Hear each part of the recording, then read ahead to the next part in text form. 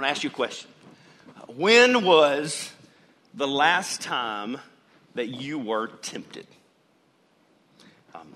Some of you are going, this morning, right? Yes, we got one honest person. What was it? What was the temptation? Did you give in to the temptation?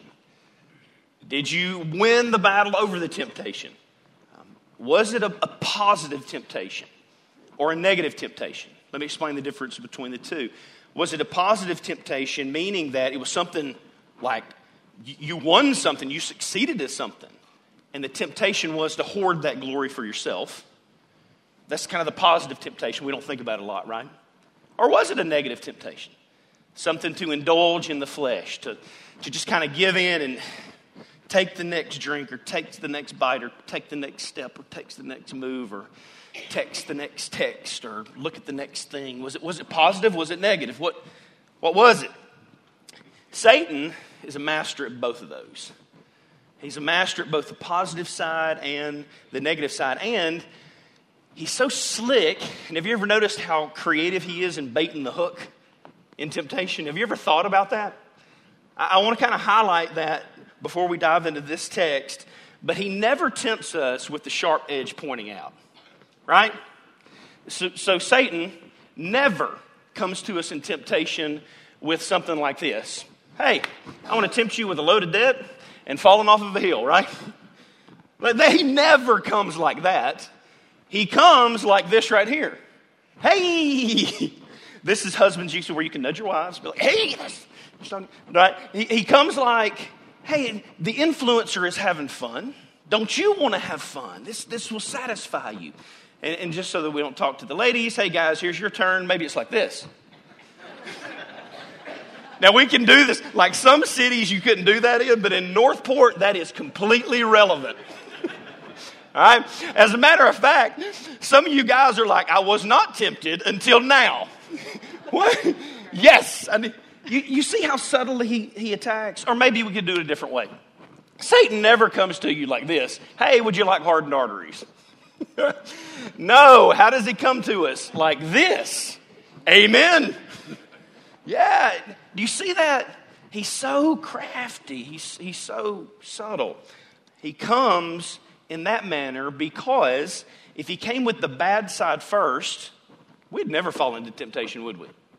We'd avoid it every time. But he doesn't. He comes. Do you remember the asthma commercial with the fish out of the bowl? Everybody remembers that, right? As a matter of fact, you just started taking a breath right now. I can't breathe. The fish that was out of the bowl, he never comes like that. Hey, if you bite this temptation, you're going to be like that fish out of the bowl that can't breathe. The way that he comes is, hey, Christ is robbing you from experiencing the joys of life by keeping you in this Christian obedient fishbowl. If you just hop out of it, then you'll find life. You see the subtle difference? And so if you find yourself with the lures of temptation, hey, you're in good company today. Because number one, if you're in this room and you've experienced temptation, raise your hand. You're here with everybody. But number two, you're in good company because today in Luke, we finally hit the temptation of who? Of Christ. Of Christ. You're in good company. So we're going to chew through that today. In today's text, Jesus is going to find himself in the midst of a ruthless temptation. And if God will be gracious, we're going to see what those lures look like. And will be weaponized to war against it if the Lord's gracious. So in other words, we'll see how Jesus alone gives us breath to our lungs, where we can truly breathe, so we can truly thrive. Let's pray together.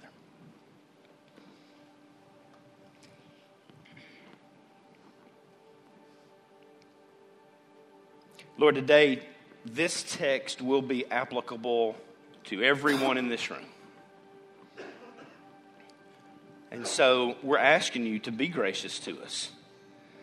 To be gracious to let us see what Satan's lures look like and how to weaponize ourselves against it. But I do pray that you'll be gracious to show us how through you, you bring breath to our lungs. You give life. You're the one through which we truly live, which we truly have our being, and through which I pray somebody is able to walk out of this door today, not just living, but thriving. So let me set the stage if you haven't been with us. We go through the books of the Bible. We've been traveling through the book of Luke now for 11 weeks, and we've made it all the way to Luke chapter 4. And Jesus has just been baptized. He is fresh out of the baptistry. He's still wet. He doesn't go to Frida's for lunch to celebrate with some nachos. There's no discipleship training class after his baptism. He just heads straight out into the wilderness, his first move to do battle. That's where we find ourselves. So here's the text, Luke chapter 4, verse 1. And Jesus, full of the Holy Spirit, returned from the Jordan, baptism, and was led by the Spirit in the wilderness for 40 days, being tempted by the devil. This is bonus before we get into all of it. Catch that right off the bat. Sometimes the Spirit leads you into harsh terrain. Not every time that you're led by the Spirit is lovey-dovey, warm fuzzies. All right, so let's be careful about that. We won't talk about that today, but here we go. And he ate nothing during those days. And when they were ended, Jesus was hungry. And the devil said to him, "If you are the Son of God, command this stone to become bread." And Jesus answered him, "It's written, man shall not live by bread alone." And then the devil took him up, showed him all the kingdoms of the world in a moment of time. And he said to him, "To you I will give all this authority and their glory, for it's been delivered to me, and I give it to whom I will. If then you will worship me, it will all be yours." And Jesus answered him, "It is written, you shall worship the Lord your God, and him only shall you serve." And so then he took him to Jerusalem and set him on the pinnacle of the temple and said to him, "If you are the Son of God, throw yourself down from here. For it is written, he'll command his angels concerning you to guard you. And on their hands they shall bear you up, lest you strike your foot against a stone." And Jesus answered him, "It is said, you shall not put the Lord your God to the test." And when the devil had ended every temptation, implication, it wasn't just 3, a lot more, for 40 days, he departed from him until an opportune time. The word of God for the people of God. Be seated. So in this text, we're going to dive into both practical and spiritual. And so we're going to dive into the practical in just a second. But first, I think we should just marvel at the spiritual, because there's some spiritual stuff right off the bat that's incredibly encouraging in this text. All right, so again, practical and spiritual components of this text. Let's hit the spiritual first. The spiritual just being this. Adam, the first man that was created as a son per se from God. Okay, not the son of God, but created as a son per se from God. Adam was created, and then he encountered Satan, and he failed miserably. Right? So the first human created, encountered Satan, failed miserably. Jesus, spiritually, was made to be the Son of God. And then right off of that, catch this, his first move was to fix what Adam messed up. That was his goal, right off the bat. I'm going to fix what the first Adam messed up. That's our hope. That's our joy. And church, he did it. He didn't just move to fix what Adam messed up. He really did fix it. Hebrews chapter 4 says it this way: "We do not have a high priest that is unable to sympathize with us. Jesus was tempted in all ways as we are, and yet without sin." That's the great spiritual joy of this text. And so if you're looking at it going, man, what is the overarching meaning? That's the joy. That he fixed what the first Adam broke. Right off the bat. Baptism. And then he went straight to fixing everything that was unraveled or that fell apart in the fall of man. Boom, right off the bat. And so, have you ever pondered or asked the question, like, why does church even exist? What is the point of church? Have you ever asked yourself that question? Is it so that I can gather and have potlucks, or so that I can go to a place where I enjoy great music? Or, like, have you ever asked, like, why does the church even exist at all? This is why we exist. We gather to boast in the fact that Jesus batted 1,000 over temptation every single time, yet without fail. He's perfect. That's why we gather. Like, we gather just to rejoice in Jesus. We don't gather to come together to figure out how to be better people or all this kind of. We gather to boast in Jesus. It is all about Jesus. It's not just some cool lettering that we thought, hey, this would be cool for this series. Like, that's why the church exists. So when we come together, we sing songs about Jesus' perfection over temptation. That's what we sing about. When we come together, we study the text. And every single text screams that Jesus conquered temptation every single time. He's perfect. He batted 1,000. We take communion table, 6 of them. Every single time reminding us Jesus' blood was perfect. His sacrifice was perfect. We teach our kids in the other room. Jesus batted 1,000 over temptation. He was perfect over it. We have community groups throughout the week. Those community groups gather to eat together, to hang out, hopefully not to be gluttonous, but to enjoy one another, to celebrate the fact that we're united, that Jesus batted 1,000 over sin.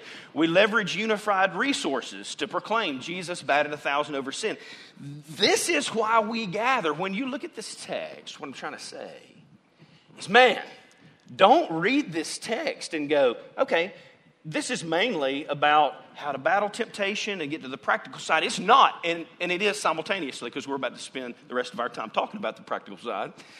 But the main point of the text is, for believers, this is our home run passage. Jesus was tempted in all ways, yet without sin. Perfect, blemish-free. That's why he's our hope. That's why he's our substitute, and we'll get to that in just a minute. He was Spirit-filled, he was Spirit-led, he was Satan-tested for 40 days, and he came out without one single blemish. That's our hope. So the song is right. Our hope is built on nothing less than... That was the sorriest quote. Come on. We just proclaim... So again, it's not Scripture. It's not the inerrant Scripture, but it is a great song. So when we sing it, our hope is built on nothing less than Jesus' blood and righteousness. That's why church exists, period. And any other church that exists for any other means is a broken, false church. We exist to boast in Jesus. That's our hope. That's why church exists. So, that's the spiritual side. Now, with that said, man, there's a lot of good practical stuff here. A lot of good practical stuff. We're going to chew through it. So let's look at the practical and just trust that as we chew through it, that the Spirit will weaponize our faith per se as we look through this. All right, so just a couple of things as we go through it. They'll list out in bullet points below. We've already done the spiritual hope, so go ahead and pop that one up, and then we'll rock through the practical hopes, okay? Number one, I think practically we can see out of this, if you're a note taker, is, hey, practically, Satan's a real enemy. He is a very real enemy. He's not a myth. He's not a myth that was made up to kind of scare people into control or manipulation. That's not true. He's not a mythological creature. He's real. His attacks are very real. But just because he's real doesn't mean everything you've heard about him is real. Let's say some things that he's not, maybe to help you theologically or help all of us as we chew through who he is. He is not a red cape-wearing, pitchfork-toting thing, okay? I know Halloween's coming up, and you've already got your costume to be the devil. I hope you hadn't got your costume to be the devil for Halloween. But he's not. He's not that thing. He's not that pitchfork-toting thing. He's not sporting a 666 tattoo. He's not riding a Harley. No offense to anybody that rides Harleys. He's not gruff, okay? He's winsome. He's charming. He is seductive. He's clean-shaven. He's fit. He comes in like an angel of light, okay? He would walk into church and be the first ballot person that we go, oh, but that's a future elder, that's a future deacon, that's a pastor. He comes in subtle and cunning and conniving. He was created, so therefore, he can only be one place at one time, meaning he can't be everywhere. So if your mama says that Satan is attacking her, and then Queen Elizabeth says that Satan is attacking her, and then somebody else in Africa says Satan is, that's impossible. He's a created being. He can only be one place at one time, and chances are he's got bigger fish to fry than coming after Troy Nicholson. He is a created being, nonetheless a fallen being. So how does spiritual activity work? Demonic forces are very real. And though Satan specifically may not be attacking, there's definitely forces constantly warring against us. That is real, okay? So let's be careful, number one, about giving Satan more credit than he's due, right? Let's be very careful about that. He's a created being, one place, one time, but yet all kind of spiritual activity is going on. He's an angel that was banished from God's glory forever. And his whole task is to KO anyone he can on his way down straight to the pit of hell. That's his goal. That's who he is. So the first thing practically we can learn from this is Satan powerful? Yes. Is he divine? Absolutely not. Absolutely not. Don't give him more credit than he's due, but he's real. And the spiritual realm is active. So I think we can learn that there's a war really going on for your soul, for your family, for your life. And it comes in the form of temptation. Number two, Satan, I think we can learn from this text, will attack in calculated moments. Did you notice in the text that it was calculated how he came to Christ? And you can rest assured that it's calculated in the way that he comes after you and your family as well. Let's look at a couple of things. Jesus was hungry in this moment. You've all seen the Snickers hangry commercials, right? Man, they're funny. The one with, what's her name? Betty White. I was going to say Bette Midler, and that's not correct. Betty White, yeah. They're great commercials, but they're real. How many in this room, when you are hungry, you get a case of the hangries? Mm-hmm. Yes, that's me. My blood sugar gets all warped, and I get all messed up, and I get all angry, and the kids start rolling their eyes, and they're like, oh, Dad's on. And then Julie Beth rolls her eyes back at them and goes, I can fix this. Hey, babe, let's pop a pizza in the oven. But you need to get something in your system. Whatever. He comes to Jesus after he's been fasting 40 days. Notice he didn't come to Jesus after Jesus was at a feast. He came when he was hungry. Not only was Jesus hungry, but he was isolated. He had gone out into the wilderness. So Satan looks at Jesus, he's tracking him, and he goes, all right, he hadn't eaten for 40 days. This is a good opportune moment. Number two, he's in the wilderness. He's by himself. This is also a great moment. Why is being isolated so volatile in your life? You ever thought about that? Why does Satan come when you feel isolated? Well, here's why. But I think one of the reasons why.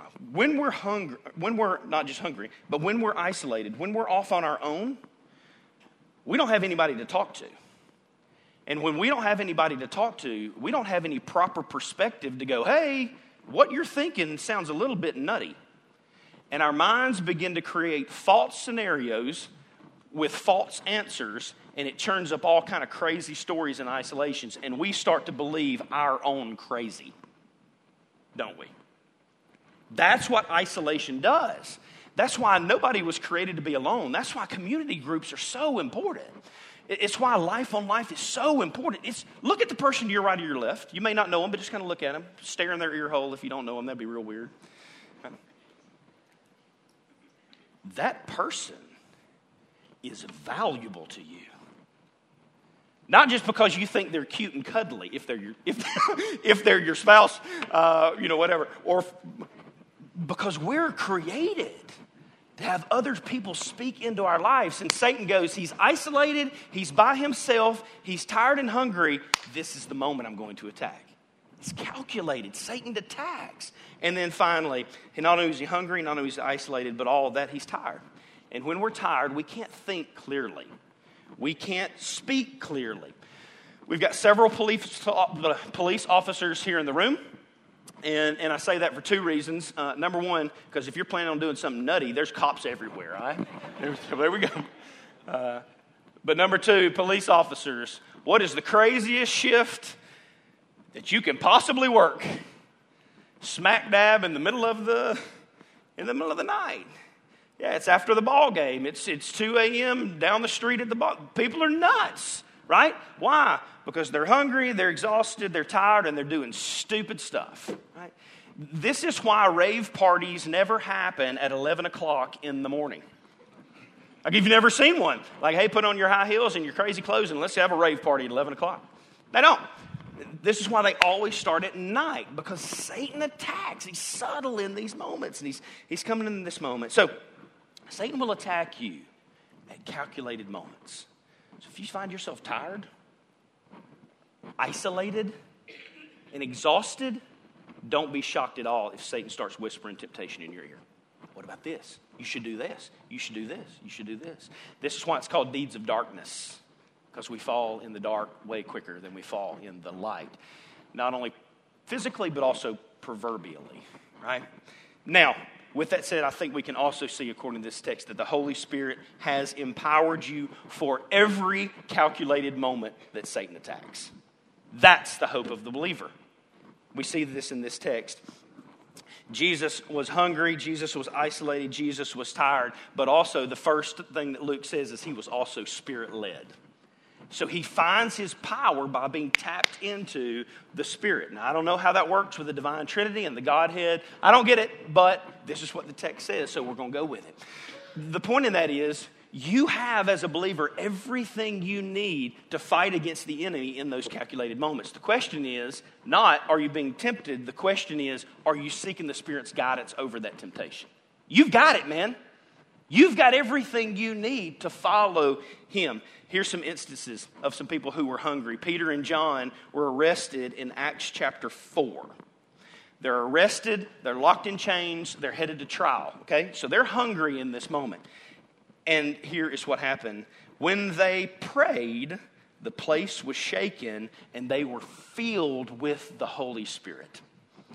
In those moments when you are weak because you're hungry and your mind's blah, blah, it's a great moment to go, Jesus, fill me afresh and anew. And he will, so much so that he'll shake the ground. And hopefully he'll shake the ground of your life.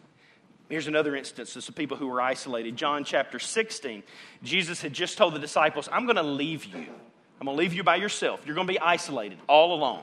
And in that moment, he says, but I will give the helper to be with you, and he'll never leave you. Here's what he says. The Holy Spirit will guide you in my absence in all truth. The Holy Spirit will illuminate every path of the wilderness of your life if you are seeking him. So again, the question is, are you seeking him? Do you find yourself isolated in the wilderness because you're not seeking him? Or are you seeking him? So, hungry, isolated, and then tired. We've got some exhausted disciples after the events of the death, burial, and resurrection of Christ. They are absolutely wiped out, right? Their world has just unfolded. Jesus comes to them and says, listen, I know you're tired, I know you're isolated, I know you're hungry, but you will receive power when the Holy Spirit comes on you. You have everything you need as a believer through the power of the Holy Spirit to battle temptation. I think we can see that in the text. So again, the question is, as believers, are we seeking to be filled with the Holy Spirit in a fickle way?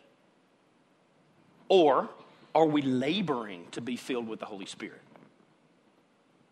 Do you see the difference? Fickle versus labor? Here's kind of a way I could see it, or a way I was trying to chew through this text in my mind. I love cutting grass. I love it. I love the lines. I love the smell. I love all of that stuff. And you go, well, then you should come cut my grass. I don't love it that much, right?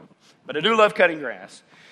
Now, across the street from us is a field. It is a gorgeous field. And that field begins to grow up.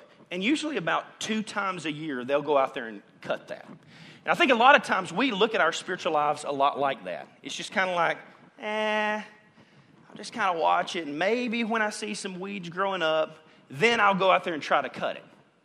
It's just kind of fickle. My faith is fickle, fleeting. I don't know about church. I don't know about studying. I don't know. But then when the proverbial you know what hits the roof, all of a sudden we become hyper spiritual, don't we? I need to pray. I need to study. I need to. And you get out there and you try to cut that grass. But here's the deal. Your blade's not sharp enough. Your blade on your own is not sharp enough to just go out and cut when you all of a sudden need the Spirit to show up. It doesn't work like that. There's labor in this. The question is not, is our spiritual life like a field that I'm just trying to monitor and then just jump in and cut it when I need to? It's more like breathing. Is your spiritual life growing in the same way that you are breathing? Do you just every now and then take a breath? Or do you breathe constantly? I mean, it's a simple question, right? Like Troy, I'm breathing constantly. That's what spiritual labor looks like. If we're going to battle the enemy and temptation, the question is not, do I jump in when I think I need to, or is it, man, I am breathing in and out the Spirit every day. I am chasing Him down. I am laboring to pursue Him. Church, labor to pursue the Spirit as a family. Labor to teach your kids that they don't just need Jesus when everything comes apart. Labor to teach them that they need Jesus just like they need breath. That's what the spiritual journey, does that make sense? That's what the spiritual journey looks like. I think we can see that in that text. Jesus is constantly walking in step, and the Holy Spirit has empowered us. But that power is not useful if we don't know how to use it. Labor in Him. Number 4, I think we can see from this text that biblical truth is your counterpunch. Jesus didn't just go, well, I'll figure this out. And I don't want to make much more of this than is there, but let's kind of look at it together. All of the text is meat, but this little section right here is like the buttery filet. This is the filet mignon of the text, so let's look at it together. Biblical truth is your counterpunch. The first temptation was, command stone to be bread. Jesus' response, super simple, super quick. He didn't make much of it. He said, hey, Deuteronomy 8:3 says, man doesn't live by bread alone. That's it. Countered it biblically. So temptation number 2 was, worship me and I'll give you the entire world. Jesus' response was, Deuteronomy 6:13 says, worship and serve God alone. Temptation number 3 was, all right, well, throw yourself off the temple and make the angels come and save you. And he actually misquotes Psalm 91 in that text. Jesus' response, quick and simple, Deuteronomy 6:16. You shall not put the Lord your God to the test. And there's so much here. There's a lot there. But the overarching point is this. If your spiritual journey and your battle over temptation depended on you quoting Deuteronomy, how would you fare? How would you come out? I would flunk the test, all right? I really would. I mean, I've got a few of them, and you're like, Troy, you're a pastor. I'm also honest with you, all right? I got about 5 verses I've memorized, and if it doesn't fall in that category, I'm in trouble, all right? So here's the deal. In this moment, he responds with this counterpunch of biblical truth. I want to take a glance at the fourfold temptation, then ask 2 questions real quick. To be clear, I think everything I'm about to say as far as the temptation goes, I think they apply to all of them. I don't think each temptation had a different point. I think all 3 temptations had the same temptation wrapped in it, all right? And I think it's the way Satan attacks us. So hear this, and then we'll move on. Number 1, I think here's the way that he attacked Jesus, was to satisfy his fleshly cravings. And that's how Satan attacks us too, right? Satisfy your fleshly craving. It's what he comes at. In other words, he said this, hey, I want you to worship comfort and pleasure versus follow the Spirit. So he comes to him and says, hey, what about bread? Is bread in and of itself evil? No, not at all. But he's craving it, and he says, will you satisfy that craving first, or will you follow the Spirit who has led you in the wilderness? And so this is the essence of the conversation. There's a lot of if-thens. What I'm trying to get at is, basically what he's saying is, if Jesus, you will be more in tune with your eyes and your belly, if you'll be more in tune with what you see you want and what you feel that you want, then there is no doubt, Jesus, that you are going to eat the fruit just like the first Adam did. Wasn't that how the first Adam fell? Hey, here's some fruit. You should eat this. And Adam goes, buddy, that looks tasty. And his eyes got him. And then that old belly starts rumbling. I don't know how a rumble happens in the Garden of Eden, but the belly begins rumbling. And he goes, yes, I want that. He takes the bite. It's the same thing Satan comes to Jesus with. Because if Jesus obeys Satan's commands and orders, then he's disqualified as Christus Victor. He's no longer the victor if he follows what Satan is tempting him with. And he tempts him right there with that worldly craving. So, is Satan tempting you with your eyes and with your belly? Probably. He's tempting me that way. Are you falling in? I think we can learn this to see what Satan's hook really is. And then number two, the temptation was to depend on self apart from God. In other words, Jesus, I just need you to doubt God's faithfulness to you. If you'll just doubt that, if you'll just doubt that he'll provide you the manna that you need, and just bypass God's faithfulness and churn up for yourself some bread. We fall into that too, don't we? I do. God, I know you've said you'll be faithful in this area, but you're not doing it the way that I want you to do it. So, buddy, I'm about to change the whole scenario. And we try to get in there and do it on our own. And so he's tempting him to bypass that. Why? Because if Christ will avoid suffering, if Christ will bypass the suffering and not having his craving satisfied, then no doubt he will avoid the cross at all costs. As a matter of fact, you even see that in the Garden of Gethsemane where Jesus goes, I don't want to drink this cup of wrath. He starts feeling that craving to satisfy the flesh. I don't want that. But not my will be done, but yours, Lord. That's how we battle those cravings. And that's real, church. That's real. He'll come after you in that way. Christ would avoid becoming the wrath bearer for our sin if he couldn't even handle just going another few hours without bread.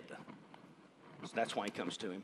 Satisfies our fleshly cravings, depend on the self apart from God, and then he tempts him with to make God prove himself. It's just like Israel demanding signs. God's got to prove that he's really real. And so in this moment, if Jesus thinks that God has to prove himself through signs, wonders, blessings, then you've got a God who serves man rather than a man who serves God. Let me explain this real fast.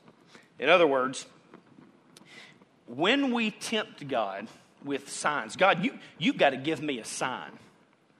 Right? And now I'm thinking of the sign. Signs everywhere. Sign, blocking up the scenery, breaking my mind. Do this, don't do that. Won't you believe the signs? Right? If we got a God who we look at and go, you've really got to prove to me or answer this, then what we've just done is we've reversed the roles.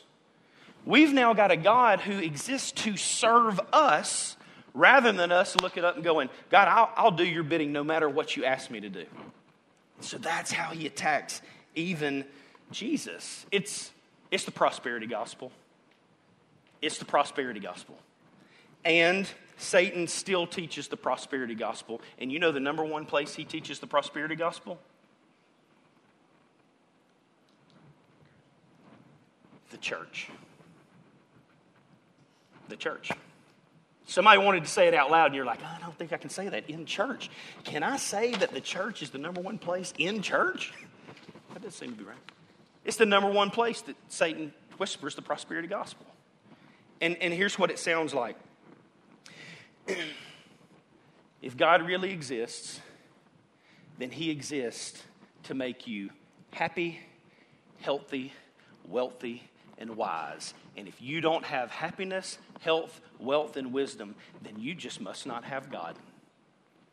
That's how it's sold. It's sold hook, line, and sinker, and people buy it all the time. That God exists to make your wallet fatter, your house bigger, your health better, all this kind of stuff. And if you don't have those things, then you must not be a person who's walking in genuine faith. That's garbage. And if you've bought into it, you need to hear somebody say to you, be freed from that garbage. Be freed from it.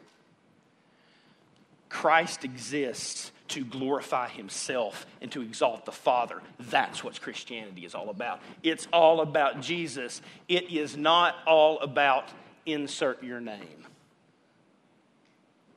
And that's why prosperity, I buy into it all the time. My life so many times is, on Sundays, it's all about Jesus because, man, they crank it up and now I'm starting to wander around. I did have coffee this morning, so, right? And I get excited. It's all about Jesus. It's all about Jesus. And then Monday comes around, and all of a sudden it becomes, it's all about Jesus. And then Tuesday comes around, and it's all about Troy. And then by Wednesday, I just go, it's all about Troy. It's all about Troy. God, do my bidding. Right? And that's how he comes to him. And then number 4, he tempts him this way, and then we'll speed through the rest.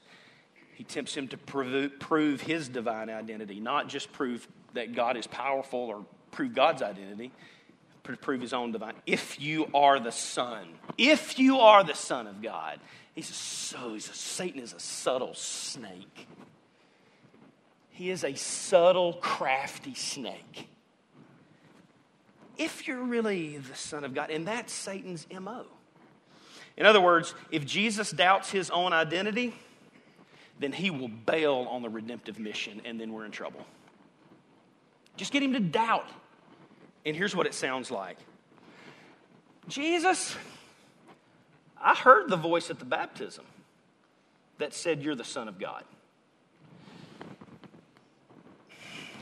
But if you're really the Son of God, surely the Son of God wouldn't be hungry.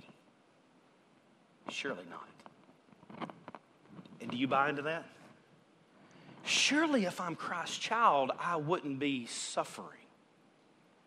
Surely if I'm Christ's child, I wouldn't have temptation. Surely if this, then that. And he sneaks in and he's subtle, and it's the same stupid thing that he did to Adam and Eve. You remember the lie? Surely God didn't say that you can't eat from every tree. He slips in, and he's subtle, and he's crafty, and he's cunning. And here's the reason why. And he's trying to get him down, and he's going, surely a God-man wouldn't be tired and exhausted and lack bread. Just craft up some bread. Just throw yourself down. Just have these things. And here's what I'm trying to get at. Something doesn't have to be true to destroy you. You just got to believe it. I'm going to say that again. Something does not have to be true to destroy you. You just got to believe that garbage. And Satan is so crafty that he slips in and goes, hey, surely you're not a follower because may be completely untrue. But if you buy it, he's got you. He's got you. And this is how he slips in. Your identity, if you're a follower, is rooted in Christ. If any man be in Christ, he's a new creation. The old has passed away. All things new have come. So here's the 2 questions out of that. Number 1, if your salvation depends on quoting Scripture, how would you do? And then what are you going to do about that? Study it. Chew through it. Labor in it. Learn it. Counterpunch the way that Christ did. Sing it. Get in the Word. If you're a guest here, man, come to Safe Haven. We'd love to have you learn with us the text. I was talking to somebody this week about why we teach the way we do. We just want you to learn the text. That's all we want you to do. If you go, hey, I don't want to go to Safe Haven, just go to a church that teaches the text. That's all I'm begging you. Just go to a church that walks through the text, that don't hop around topically and give you all this mumbo-jumbo garbage. Learn the text. It's what you need. Chew through it. All right? Don't waste your life on social media. I'm going to say this and then we'll move on because I don't want you to start throwing pins at me. And that's all you got, right? Worship for some of you may just be to put your phone down on the bar and walk away from it.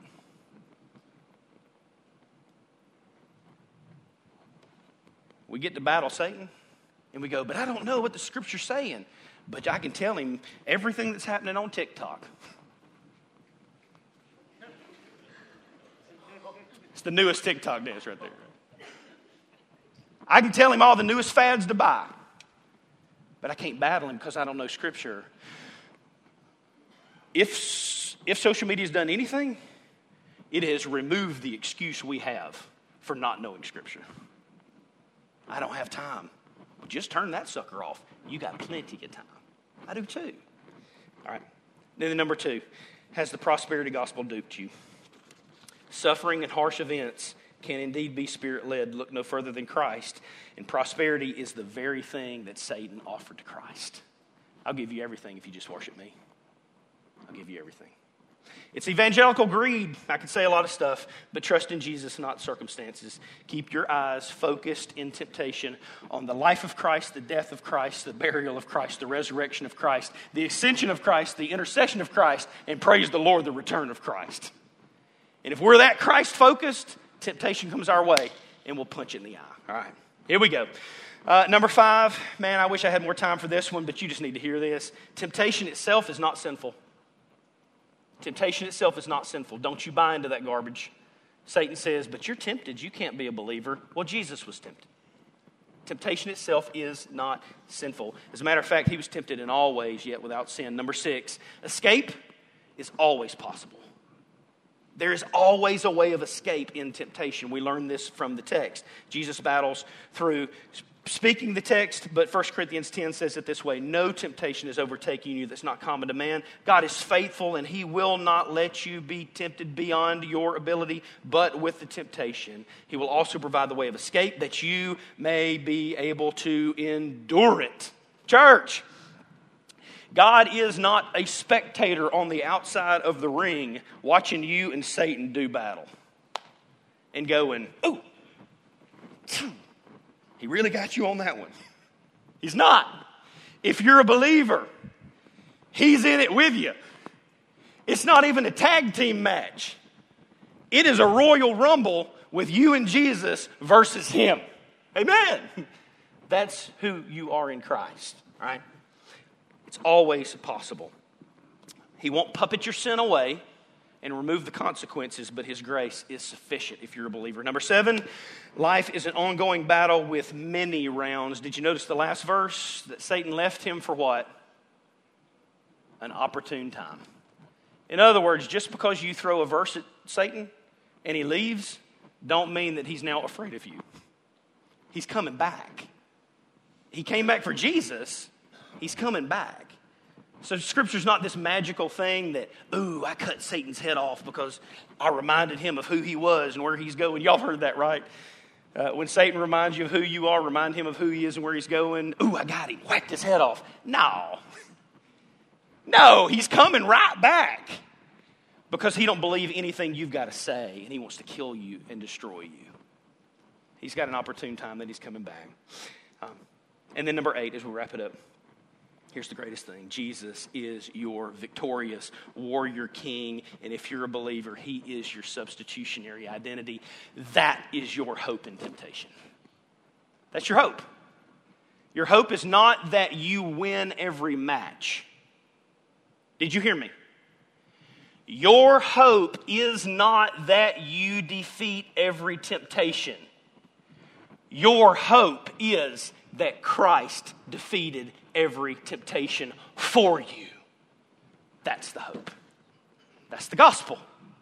That's our joy. That's why we gather. Galatians 2:20, as the band comes up, says it this way: I've been crucified with Christ. It's no longer I who live, but Christ who lives in me. And the life I now live in the flesh, I live by faith in the Son of God who loved me and gave himself for me. Church, our sins were truly nailed to the cross Not only your past sins, not only your present sins, but every future sin you'll commit. That's the scandal of the gospel. It was substituted in Christ's righteousness for you. That's the hope. Troy, did you just say the sins I have not committed yet that I will commit tomorrow are already covered? Yes! That's the hope of the gospel. That's the joy. That's what we trust in, that Christ was victorious over every temptation, not that we are. And then number 2, our righteousness was truly attained in Christ's resurrected life, both now and forevermore. Yes, He walks with me, He talks with me along life's narrow way. I don't remember the rest of the song, but you may know what it says. But that was a quick one right there, Michael. But He don't just walk with you. He also is standing in eternity and welcomes you home and says, well done, my good and faithful servant. And I go, yeah, but this temptation. And He goes, I don't even know what you're talking about. You are fully righteous in Christ. Welcome home, my child. That's the scandal of the gospel. Unbeliever, why would you not want that? Believer, why would you not go, hallelujah, to that? That's the gospel. He conquered every temptation, and our assurance rests in Christ's substitution alone. Unbeliever, why not today? Believer, we've talked a lot. Jesus understands your temptation. Believer, Jesus relates to your temptation. Believer, Jesus gets it. And better than that, believer, Jesus has overcome. Jesus offers hope. Jesus is your Redeemer. Let's pray together.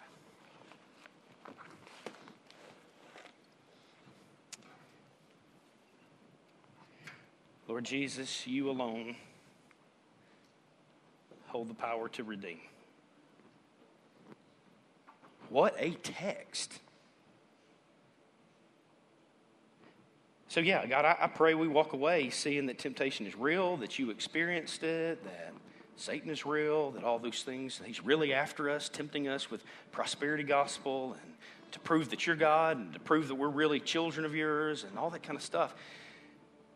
And I pray we learn to battle. Identify where we're hungry and isolated and tired and all those kind of things, and war against that. And I pray we read our Bibles and study and pray and get involved in community groups and get after. I pray all of those things, Lord. Yeah, yes. But I pray that every believer in this room is enamored with the fact that you alone hold the power to redeem. And if there's an unbeliever in this room, I pray today that they give their life to you.